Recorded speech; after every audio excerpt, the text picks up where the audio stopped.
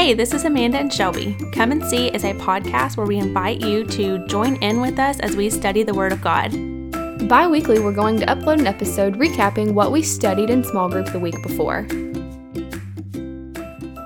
So today we're going to talk about Galatians chapter 1. Before you listen to this podcast, make sure you've read Galatians chapter 1 so you have an understanding, so these things will make a little more sense if you're familiar with the entire chapter. So we're going to get right into it, and Shelby's going to start off with Galatians chapter 1 verses 1 and 2, and we'll break those down. Before we start talking verse by verse, I just kind of wanted to say something that I kind of noticed when I got into Galatians chapter 1. Thinking about the fact that Paul would establish these churches, as we talked about in the introduction, he would follow back up with them. And he even said at one point when I was reading through Acts, I didn't even write down the reference, unfortunately, but he said, hey, let's go over there and see how they're doing. And I'm like, oh, like, it's really, really cool that he has this relationship with these people where he's established these churches to where he wants to go back and follow up with them and just see how they're doing. It kind of helps us to understand, as we're disciple making, that we should never treat someone like they're a project to win them over to Christ and then just abandon them to figure out the rest on their own. Yeah. When we're working on disciple making and we're ministering to people, it should be a relationship like Paul had with these churches that he established and not some sort of tally of salvations. Yeah. So overarching theme, I think that's kind of cool to see. Yeah, definitely.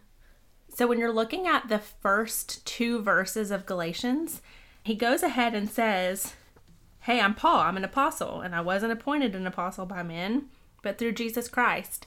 He's already saying, like, hey, this is who I am and this is what authority I have. I'm not just some regular guy. I was actually called specifically by God to carry out his message to the Gentiles. This is important because some of those Judaizers, like we talked about last week, were probably saying things like he wasn't a true apostle. So he kind of just comes in strong, like, hey, this is who I am, and this is what authority I have. It's been given directly from Jesus Christ and God the Father, he says. And then the rest of the greeting, verses 3 through 5, is interesting too, because it's kind of different from his typical greetings in his letters. In almost all of his letters, I'm going to spell them out, the ones that I looked in: Romans, 1 Corinthians, Ephesians, Philippians, Colossians, 1st and 2nd Thessalonians, 2 Timothy, and Philemon. They all have this section of thanksgiving and prayer. There are probably some scripture that you are familiar with if you've been involved in small groups before, because they are some of the most encouraging passages in all of scripture, because he'll write things like, hey, I've been praying constantly for you. I'm so thankful for you, and I'm thankful for your love. He applauds them for their faith, and he says that he thanks God every time he remembers them. Those are the types of things when you're reading, you just feel all like, oh, I'm loved. And in the book of Galatians, it's interesting because he completely leaves out this typical Thanksgiving and he gets right into his rebuke. You kind of ask yourself, like, why does he skip that typical Thanksgiving? It was so important. He's like, gotta cut right to it. We get down to it because this is urgent even.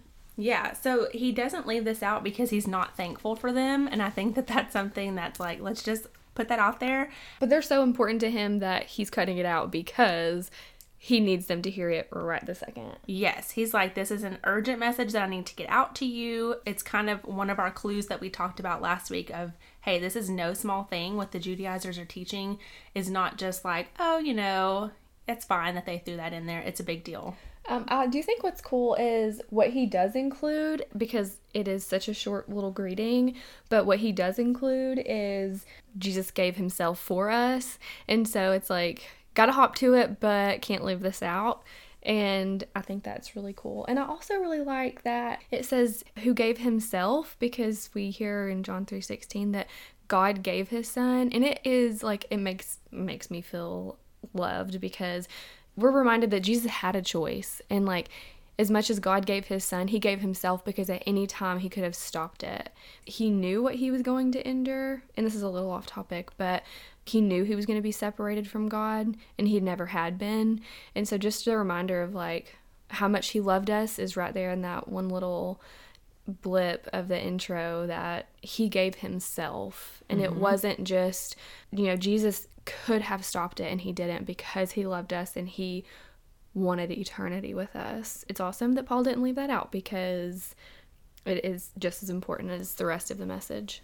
It's good too because his whole point in writing this letter is to basically remind them what the gospel is. Yeah. And this short paragraph is the gospel. It basically sums it all up into this short little blip right here.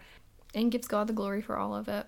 When you're reading through one of the gospels, like our small group just studied the book of John, throughout the entire book, Jesus is continually pointing back to the Father over and over again.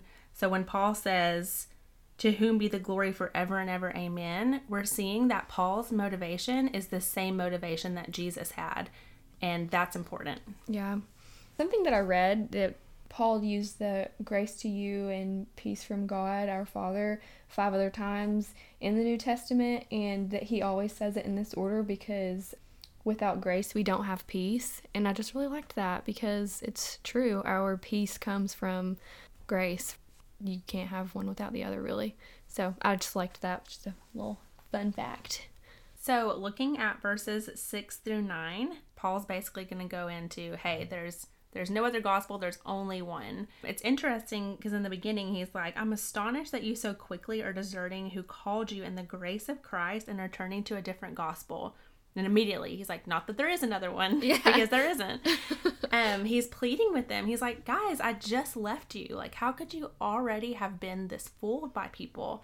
He's astonished. He's shocked. And it's in present tense, like you said. I think you said that in small group. It's present tense, like you're still doing it. It's not something like it's currently happening. Yeah, that word quickly deserting, the word deserting is written in present tense, and this is another reason why the message is so important, because at the same time that he's writing this letter is when this stuff is happening. So he's like, I've got to get this out quickly because the longer it takes me, the more people are going to be led astray. Yeah. And that's kind of sweet that he cares so much. And it's present tense. It's still relevant. Oh yeah, present tense, like still relevant today. Yeah. He also says that there are some who are troubling the Galatians and they're distorting the gospel. So we talked in small group about the meaning of the word distort. To warp or bend, to mislead a false account of something. Yeah, so you're basically perverting and corrupting the gospel whenever you're teaching anything that's different. They were causing the Galatians to be confused. They had been preached this message of freedom. They believed this message. They obeyed the gospel. So they think like, hey, I'm on the right track. Things are going good. And then these people come in who basically are like, no, you also have to do these things. And that's super confusing to people. Well, I mean, picture sitting at church on Sunday and you're talking about, I mean, you're in John and you're talking about the death, burial, and resurrection of Jesus. And they're like, oh, and by the way, so without just this part, like you, on top of this, have to insert more rules or, you know, a list of things you have to do before you're saved. We would literally rock your world. You'd be like, wait, what? Yeah. And where did that come from? Well, and any time that there's confusion added in, it's like, okay, so now do I really understand, or is someone else going to come and try to tell me something different? Yeah. And I think that's why it's so important that Paul's establishing his authority. He's like, if you're not hearing this directly from me and it's different from what I told you, then don't listen to it. Yeah. The other word that I love in this is it says that, and I don't love it because it's not a great thing, but the word trouble, it says there's some who trouble you. This word is the word tarasso, and it's the same word that is used when it's describing Jesus when he was about to raise Lazarus from the dead, and he's greatly troubled about what's going on, that his friend just died, even though he knows the end of the story. There's some who trouble you is not a small thing. If he's that upset about his friend dying, and they're causing the Galatians to have this same type of inner turmoil. It's this anxiety. It takes away your calmness of mind. It's taking away your peace that comes through grace.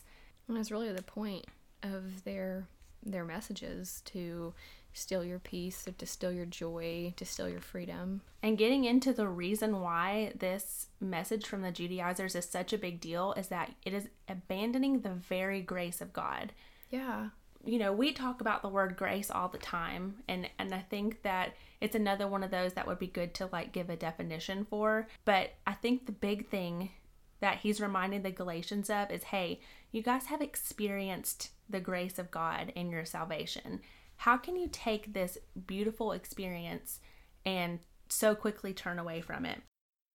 I want to read, and this is one of those verses that it seems like everybody knows because it's quoted so often, but in 2 Corinthians chapter 12, I'm going to go ahead and just read verse 9. This is when Paul basically has this thorn in his side that has been given to him by the Lord. And we don't know exactly what this thorn is, but it's painful. And he has pleaded with God 3 times to take this away. And he basically gives him this answer. But he said to me, this is what God said to him, "My grace is sufficient for you, for my power is made perfect in weakness. Therefore, I will boast all the more gladly of my weakness, so that the power of Christ may rest upon me." So he's saying, my grace is sufficient for you. Paul is in physical pain, and grace is so powerful that his grace is sufficient for that. And his power is made perfect in weakness. Like, just kind of let that sink in to the power of what this grace means. Yeah, and the reminder that we need it. Yeah. The irony of the Judaizers' message is that in their efforts to try to find and obtain perfection, they're actually turning away from God, who has already essentially made them perfect through Christ. Right. And that's just how backwards this is.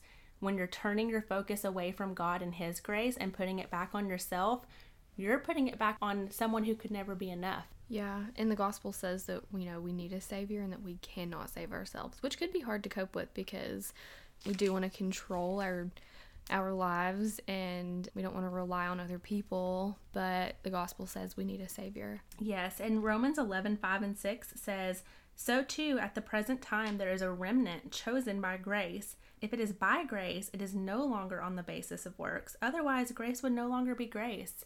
Yeah. If it had anything to do with our works, then what does grace even mean? Right, because again, it's not something you can earn. Like, we never could. Like, that doesn't even make any sense. Well, even think about like what it does to you if as a person. Like, I think a lot of us are naturally competitive people. I know Amanda is. If that's what it was about, like one-upping each other and who can do more and who can be better, how would we have the unity that Jesus prayed for in John 17? And at what point are you even thinking about Jesus and not yourself? Yes. An easy message to get behind is one that says, if I can work for it, the achiever in me is going to do it. Yeah. When I'm in control, I feel comfortable, but that's not the gospel at all. Right. And so it takes you back. Whenever you're crucified with Christ, your life should look different after that. But it doesn't look different after that if you're saying that now you've got to basically continue to strive and achieve the way that you did before you were a Christian. Yeah. In verses 8 and 9, Paul tells us, hey, he's already said there's only one gospel. So with that in mind, if you hear something preached to you that is different from what I already preached to you, even if it's an angel from heaven, then it's not the gospel, because he already preached them the gospel, and that's it. That's the only one. It's literally never going to change. Yes, it's never going to change throughout time. It's still relevant. It's current. Yeah, never going to change. Nothing's been added to it since. It repeats himself again in verse 9, which shows you like, hey, this is important. Anytime something's repeated, pay attention. It's interesting because the Judaizers' message was wrapped in truth. They take the truth of the gospel and they're basically telling that, but then we're adding in this little bit here. And so that kind of seems like maybe it's a little bit innocent. Maybe it's not that big of a deal, but Paul's saying that it really is, because accursed means like eternal damnation. Like, it doesn't mean something minor. Yeah. His words sound harsh here, but it's because this is not a small deal. And it sounds like almost unloving. Like, basically let them be damned if they're going to add anything in to what the gospel truly is. But it's because he loves these people so much, and this is their salvation. This is their eternal life with God that is at stake if they listen to these other people. And so, as unloving as it sounds, it is honestly so loving, because he's talking about, and again, like Shelby said, this is a message that's going to be passed down and passed down and passed down. So, the more diluted it gets, you're talking not even the gospel anymore. It's a very loving thing that he's saying. It's just harsh. any slight alteration is no longer truth. There's a line in the sand when it comes to the gospel, and that line separates truth from untruth, and that's it. There's no gray areas in that. Yeah. And it's a thing, we can disagree on certain things from church to church, but the gospel is not one of them. Right. So Colin at our church, he's one of our pastors. He recently gave a cool illustration that kind of exemplifies the Judaizers' problem. And he said, "What's your favorite drink?" And someone in the crowd said, "Dr. Pepper." And he's like, "Okay, so how much water could I add to that Dr. Pepper before it wasn't Dr. Pepper anymore?" People who love Dr. Pepper are going to be like, "Not much. I mean, even if a little bit of ice melts, I'm done, Yeah. That's the same thing. We're slightly altering Dr. Pepper. There's still a lot of Dr. Pepper in it. I mean, there's still a lot of truth in it. And someone like me who doesn't drink Dr. Pepper, I may not notice. Exactly. So if it's the first time I'm drinking it, I'm going to be like, okay, probably not going to drink it again because I don't like it. But I'm not going to notice that it's different from its original state.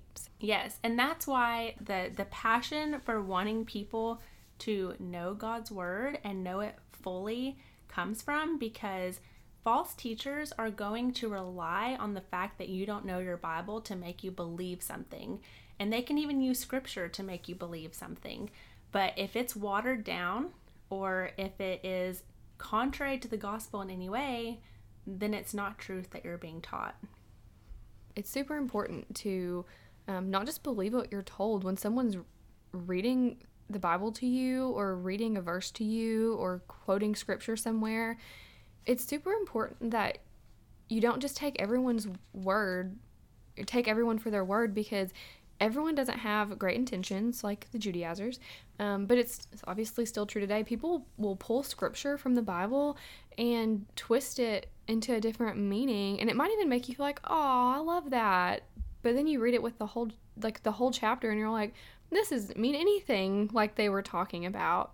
And so again, with we have the tools at our fingertips to make sure what we're hearing and believing, and even the ways we act, we can cross-reference and double-check and make sure those ways are true, because we do have the Bible at our fingertips. So don't just take Shelby's word or my word or your pastor's word. Be in the word, and it's important to make sure what you're hearing is the truth. And fortunately for us, we have the Bible. The Galatians didn't have the Bible, but they had Paul, So verse 10 says, "For am I now seeking the approval of man or of God, or am I trying to please man? If I were still trying to please man, I would not be a servant of Christ." What is our motivation? What are we trying to prove? Whose approval do we care about?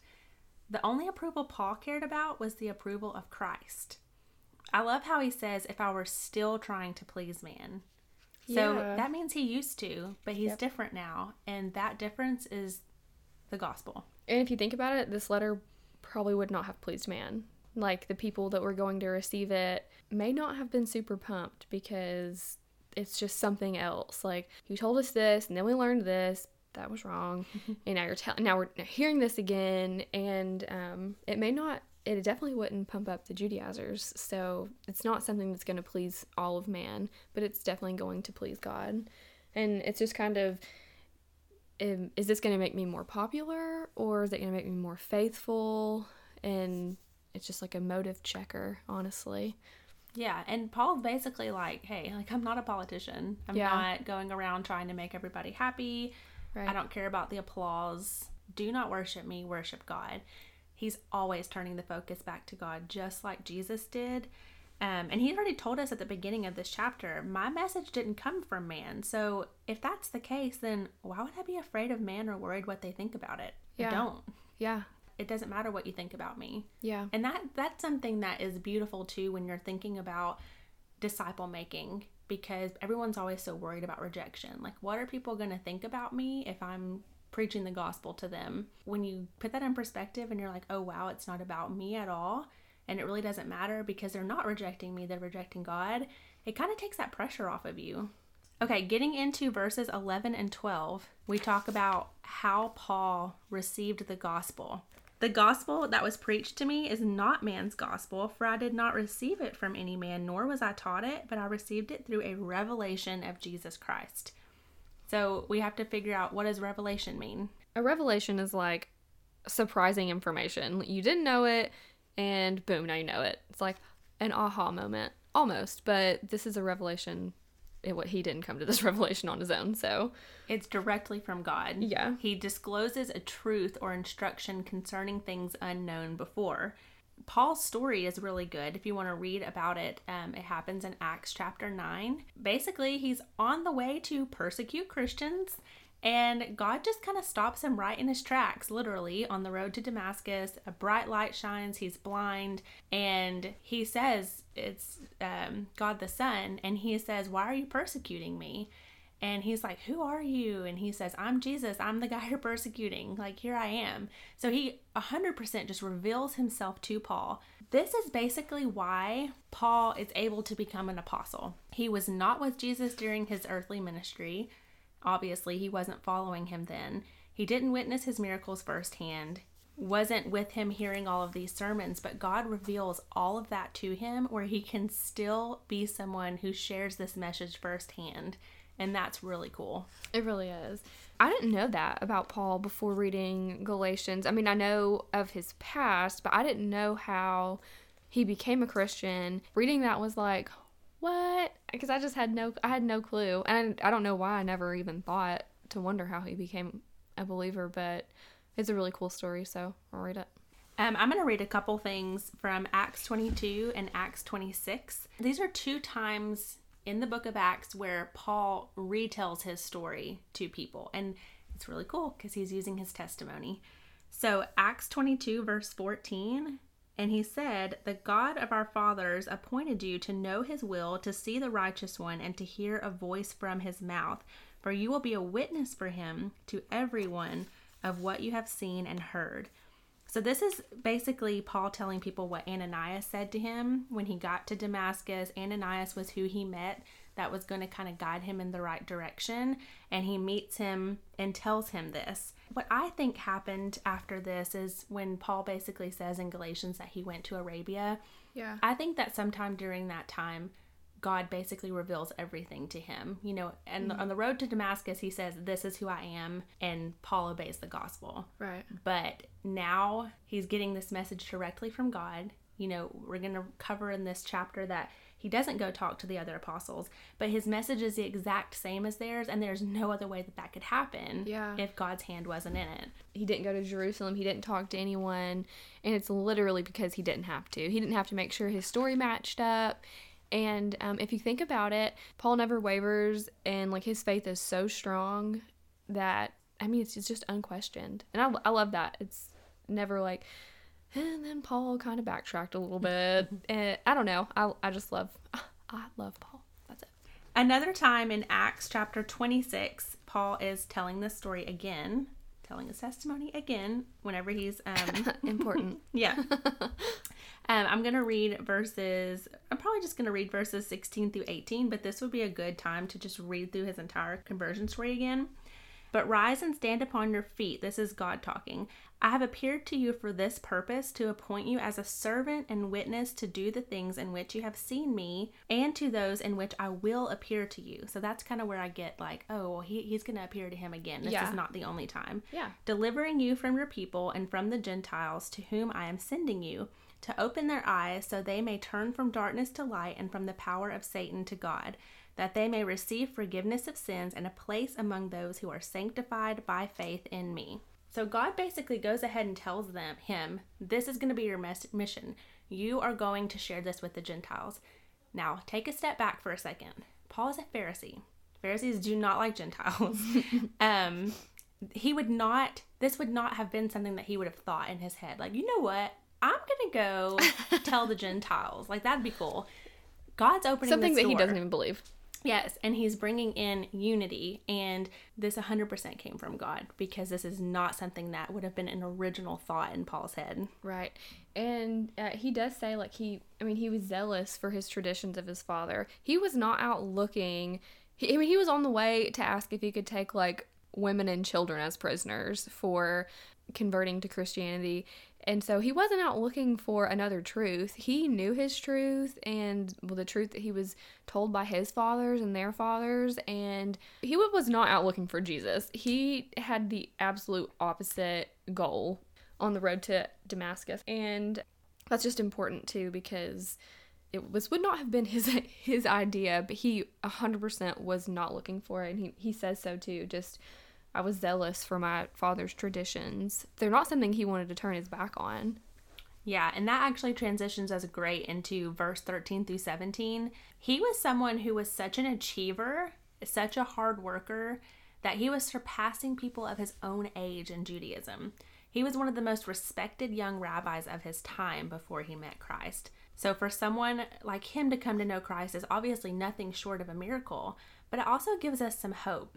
If you think about the person that you would think is least likely to ever surrender to Christ, then you should begin praying for that person. Paul's conversion gives us hope that this is possible. Things that are impossible are made possible in him. Do you think that anyone would have expected this? Like, Paul was a pretty known guy for what he was doing. People were like, watch out for him, you know? Yeah. People were talking about him. So this makes his testimony so powerful because of who he was. Salvation's literally for anyone. You asked the question in small group and like, why did God choose Paul? And really because grace. I read somewhere after that, Paul truly is the apostle of grace. I mean, he says grace over 100 times or something in the New Testament to everyone else is like 50 times total or something. And I don't remember the numbers 100%, but just that he truly was the apostle of grace, that salvation's for anyone, and he didn't deserve it, and we don't deserve it, and he could not have earned it, nor did he want to, because he did not believe. It just makes you feel good that it really is for everybody. It's not for specific people who were born with Christian parents or who are good people and went to good schools and are educated. It's literally for anyone, even the people that you think are least likely to receive and believe. And nothing that you can do is going to out sin the grace of God. Yeah. And that's important to apply along with that. Yeah. So that was actually interesting. In small group, when I asked why did God choose him, everybody had these reasons, and we kind of sat there for a minute and just let everybody kind of give out the reasons that they thought. And it's not that those reasons are false, but I think the big thing to know is that it is grace. Paul didn't do anything for God to choose him. He didn't choose him because he was zealous or because he was an achiever and had special talents. He didn't choose him because he did something pleasing to God, obviously, but he chose him because of grace. The other side of that is when God sets you apart before you're born and he already knows he's going to call you for something, I'm sure he does give you certain talents that are going to help you along with that. And what's cool is if you're like the achieving personality and you're already doing things and kind of just for yourself at this point, and then you are saved, you can use those same talents for your calling. And the good thing now is that these things are backed by the Holy Spirit living within you, adding just that much more to what you're able to do with him. Another big thing reading through 13 through 17 is if you're reading his story of conversion, it starts out with all these I's. He's like, I did this, I did this, I did this. He's giving himself all of this credit. He worked hard, he earned his position. But after his conversion, he's telling us all the things that God did. He set me apart. He called me by his grace. He was pleased to reveal his son to me. And what we can take away from that is just God did it. God did it all. Yeah. God did it by his grace. God did it for his glory. God did it. It is nothing that Paul did to be able to say, this is why I'm worthy. This is why I deserve this. It's all God. It is cool that he came from a Jewish background as like a prominent Jew, just because of the knowledge that he had in the Old Testament. I mean, he would have known the Old Testament like the back of his hand.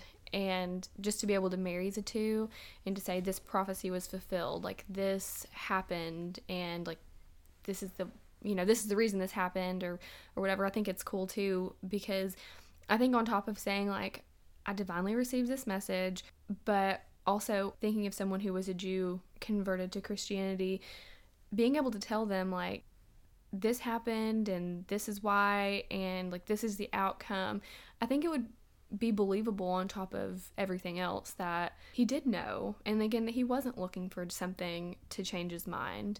So just kind of that added in there too, it would have been really really easy for people open to it to listen because he was so knowledgeable in the Old Testament. So yeah, and that just helps it be that much more believable, truthful, like you just know. Yeah, and things can be proven like that. That's we have good thought. We have a much broader perspective because we know the full story. Yeah, and back then it was like, well, Paul's like, he, you know, someone could have been like, well, Paul said that he, you know, that God appeared to him, and then you know, there were people there that witnessed it, and then he was blind for 3 days or whatever, and those are things that I'm sure could be proven. But when Paul didn't write Acts, Luke did. Yeah. So that's cool because Luke confirms what Paul said as well. Yeah. I just think that it's cool, I guess, that on top of I was divinely appointed, but if you don't believe that, listen to this. And I don't know.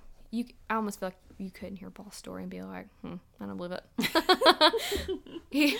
I mean, maybe. I guess they're out there. I want to read something that Paul wrote to the Corinthians, and it's in 1 Corinthians 15. This is the beginning of this is the same verse that we told you in the introduction, kind of gives you a definition of the gospel. Okay. But I'm going to read the whole thing. Now I would remind you, brothers, of the gospel I preached to you, which you received, in which you stand, and by which you are being saved, if you hold fast to the word I preached to you, unless you believed in vain. For I delivered to you as of first importance what I also received, that Christ died for our sins in accordance with the Scriptures, that he was buried, and that he was raised on the third day in accordance with the Scriptures, and that he appeared to Cephas, then the 12. Then he appeared to more than 500 brothers at one time, most of whom are still alive, though some have fallen asleep. Then he appeared to James, then to all the apostles. Last of all, as one untimely born, he appeared also to me. For I am the least of the apostles, unworthy to be called an apostle, because I persecuted the church of God. But by the grace of God I am what I am, and his grace toward me was not in vain. On the contrary, I worked harder than any of them, though it was not I, but the grace of God that is with me. Whether then it was I or they, so we preached, and so you believed. It was I, and now it's he. And even he's backing it up in all of his letters that you read. He'll say things like, I'm the least of these, and I'm unworthy. And it's just amazing that he was able, as someone who had that personality type even. Yeah. We learned that in Philippians too, where he's like, if anyone can brag, it's me. I can brag about all of my accomplishments and whatever, but basically none of it matters because it's not me who matters. It's Christ. Yeah, and it doesn't even matter if I'm the one that preached and saved that person or you are, because we're all in this, we're after the same goal, and that is to bring glory to God. And what you said at the beginning, it's not a checklist. Like, he didn't check the box of salvation on, like, Paul saved these people's, like, Excel sheet. He he cared, and it didn't matter if you had heard it and he was coming back to reiterate it. He cared about your salvation, not because of him. Or that you even heard it through him, period. So, okay, to wrap up, we're going to look at what kind of happens in verses 18 through 24. And the importance of this passage is that Paul did not receive teaching from these pillars in the Jesus movement. He received it directly from God.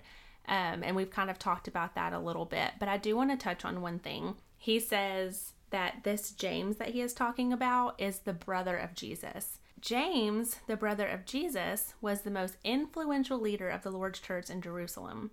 And James is probably going to be the next book that we study after this, so that'll be cool to get into. But he was also not one of the original 12, just like Paul, because he becomes an apostle after Jesus' death. We learned in the Gospel of John that James was a non-believer. So it's just really sweet to see that not only does he come to know the Lord, but he ends up being one of the most influential leaders in the Jerusalem church, which is where the church started. So first church ever. That is really, really cool to see how far he's come. In verse 24, this is like, it just is really good. Wrap it up for chapter 1. Yeah. They heard that a persecutor was now preaching the faith that he tried to destroy, and they glorified God. First of all, that tells us that our testimony should bring glory to God, and that our lives should bring glory to God. But it's also important for us to be able to share and know why we are Christians. It's going to make us relatable. It makes us human. We need to be able to share all the ugly and broken so that we can bring that glory to God. He was able to set us free from so much muck. And that's the power of the gospel, that we know the strength is not our own, but of God. That is a good way to end it. Make sure you read chapter 2 for the next episode. Music by Scott Holmes.